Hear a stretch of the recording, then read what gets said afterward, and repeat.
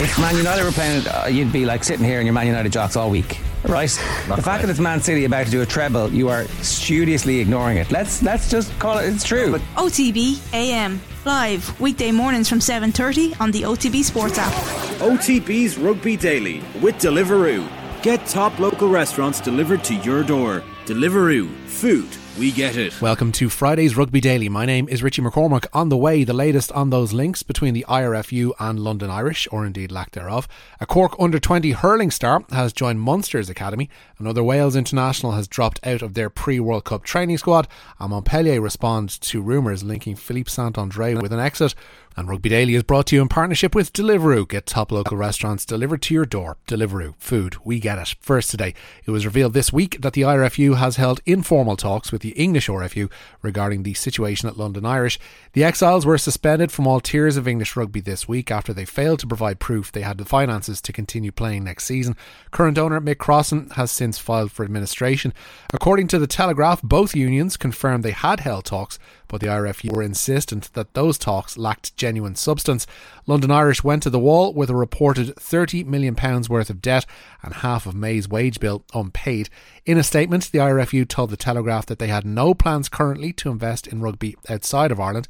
The RFU has informally kept the IRFU updated on the situation at London Irish. They continued, naturally, the IRFU is saddened by what has happened at the club and hope the club's difficulties can be resolved sometime in the future.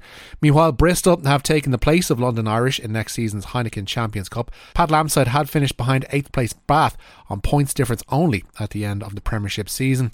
Now, former Leinster scrum half Hugh O'Sullivan played 24 times for London Irish before he was released in May. He told OTB AM that a simple IRFU takeover of the club wouldn't work. The one thing I would say, or how I would have viewed it initially, was maybe like there being a partnership there where, like, because I know there's such a huge amount of players coming through the academy systems in Ireland, and like effectively, like there's no room for them in the provinces. Like they can't get sufficient game time, and so what I would have seen as is maybe like some sort of relationship where they send players across to play over here. But obviously, what you described there, what's being reported, is a bit more substantial than that. But what I would say is that, like, which I've experienced since I went over to London and became part of the club, is that, like, London Irish as an entity of itself is, like, it's huge. And from their point of view, like, the provinces aren't really, like, when you go up in Ireland, you play rugby in Ireland, like, the provinces are huge, but London Irish is their own entity as a club. They're fully focused on the Premiership. So, and like I mentioned the academy system earlier on, like it's a huge entity of itself. Like you couldn't just, like, the IRFU, it wouldn't work in my opinion where the IRFU just come in and buy it and, like, take over completely the running of it.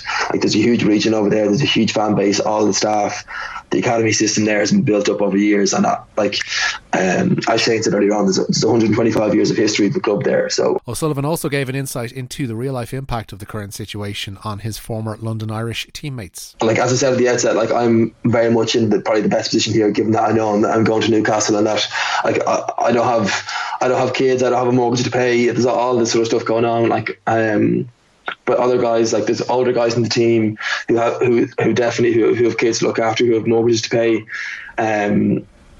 The staff you mentioned there, like, I know one of the coaches, Declan Danaher, his partner is also employed by the club. Jody's a physio.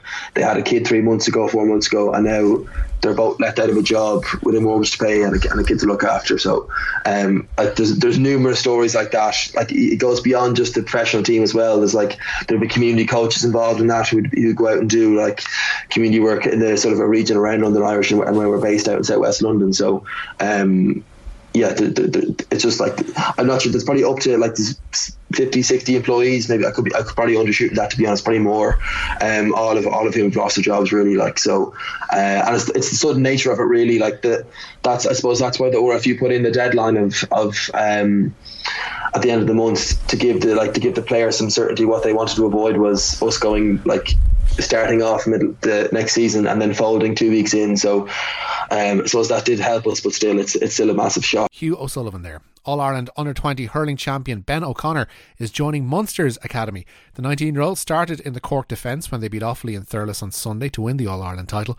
O'Connor, though, is no stranger to rugby, having lined out for both Munster and Ireland Under-19 sides this season. He's one of 5 new additions to the Munster academy ahead of next season. The others are 19-year-old number 8 Brian Gleeson, who's already represented Gary Owen this season in the AIL.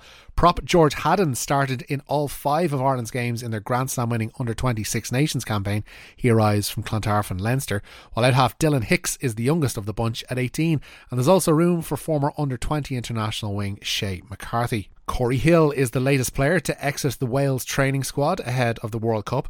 The 31-year-old lock hasn't played for his country in 2 years, having moved to Yokohama Cannon Eagles in Japan in 2021. However, Hill was recalled to a large squad by Warren Gatland a few weeks ago with recently tweaked eligibility rules, meaning Hill was again available. He's now withdrawn from that squad, claiming he's gutted to do so, but has to pursue a playing opportunity elsewhere. Gatland has already seen Alan Wynne-Jones, Justin Tipperick and Rhys Webb retire, having been named in that squad, while prop Rhys Carré was cast out from the group, having failed to meet performance targets. Wales' first warm-up game ahead of the World Cup comes against England in Cardiff on August the 5th. Montpellier have responded strongly to rumours that Philippe Saint-André could be leaving the club. As I told you here on Wednesday, the former France head coach has been linked with a move to Provence after a disappointing season with Montpellier. They finished 11th in the top 14, a year on from winning the title. Owner Moed Altrad had promised sweeping changes, with Saint-André set to move into a vice presidency role. That's fueled rumours he could depart, but in a short statement, Montpellier said Saint-André is contracted until 2025 and will continue his duties with the club. Finally, the Blues became the first side through to this year's Super Rugby semi-finals. The Auckland side ran in 5 tries this morning in a 41 points to 12 win over the New South Wales Waratahs at Eden Park. The Blues will face either the Crusaders or Fijian side Drua in those semi-finals. That's it for today's and indeed this week's Rugby Daily. Don't forget to subscribe to the OTB Rugby feed for all of our latest rugby podcasts. First, my name is Richie McCormack. I'll have more Rugby Daily for you with thanks to Deliveroo on Monday.